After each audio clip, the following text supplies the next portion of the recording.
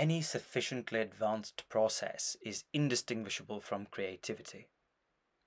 What if creativity can be willed into existence by people who aren't generative madmen, heterodox villains, or bipolar prodigies? This seems trivial if you commit the sin of mapping conventional excellence to creativity through a marketing hyperbole.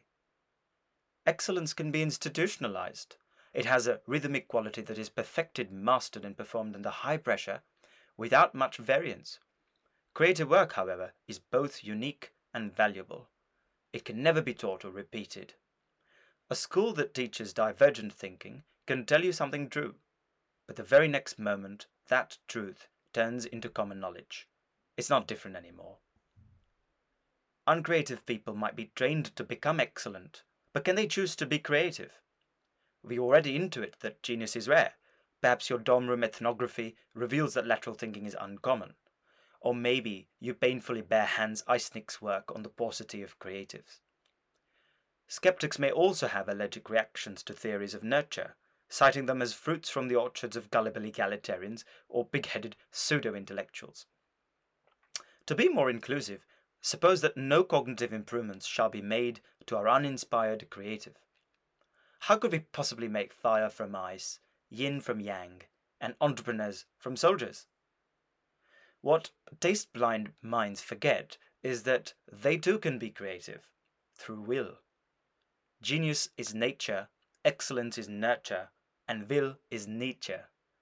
Willed creatives complement pure genius, so they both talk, look, and feel similar on the surface.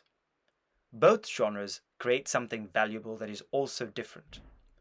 But traverse an hour further on these manifolds, and you'll understand.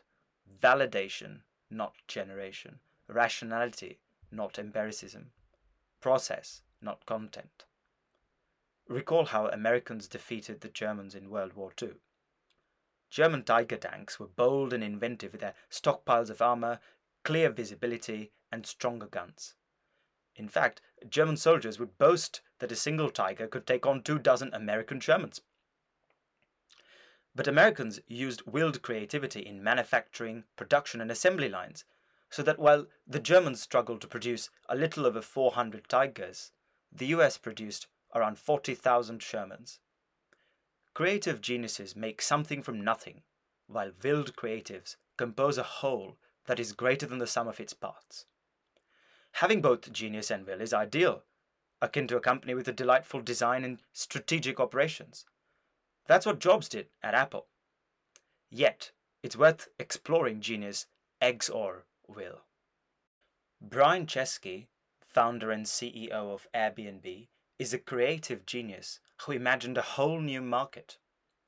Investors, often Chesky himself, seem to lump Airbnb into known themes such as the sharing economy. But Airbnb designed a brand new category of its own. I recall laughing at Airbnb's S1 filings, specifically their stated competition, online travel agencies, search engines, and hotel chains. Let us be clear, there is no competition.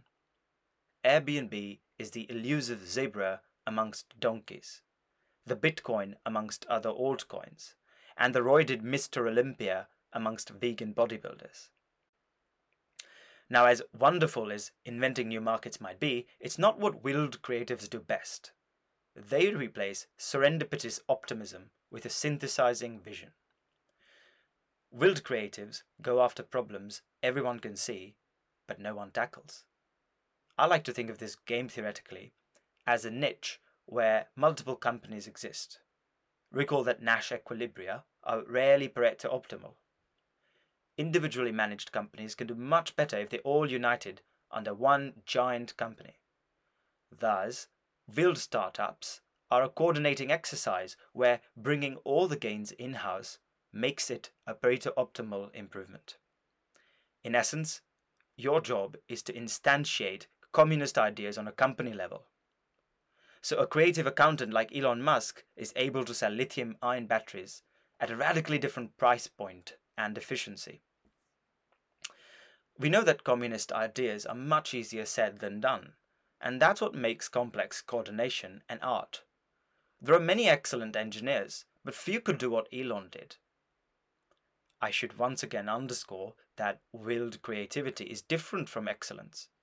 Nobody can give you a rubric, and you must still think for yourself. For instance, Tesla builds electric cars and SpaceX builds rockets. An excellent copycat might blend these vectors and claim that the next big industry to disrupt is electric airplanes, before Musk builds it himself. But Musk understands this, and if anybody, it is who should pull this off. What people don't see is that Boeing and Airbus already have a duopoly over airplanes, making them impossible to displace. Elon is disciplined enough to resist such temptations. Willed creatives use strategy, courage, and contrarian impulses to work on projects no one else would. You don't have to be a cognitive genius to be creative.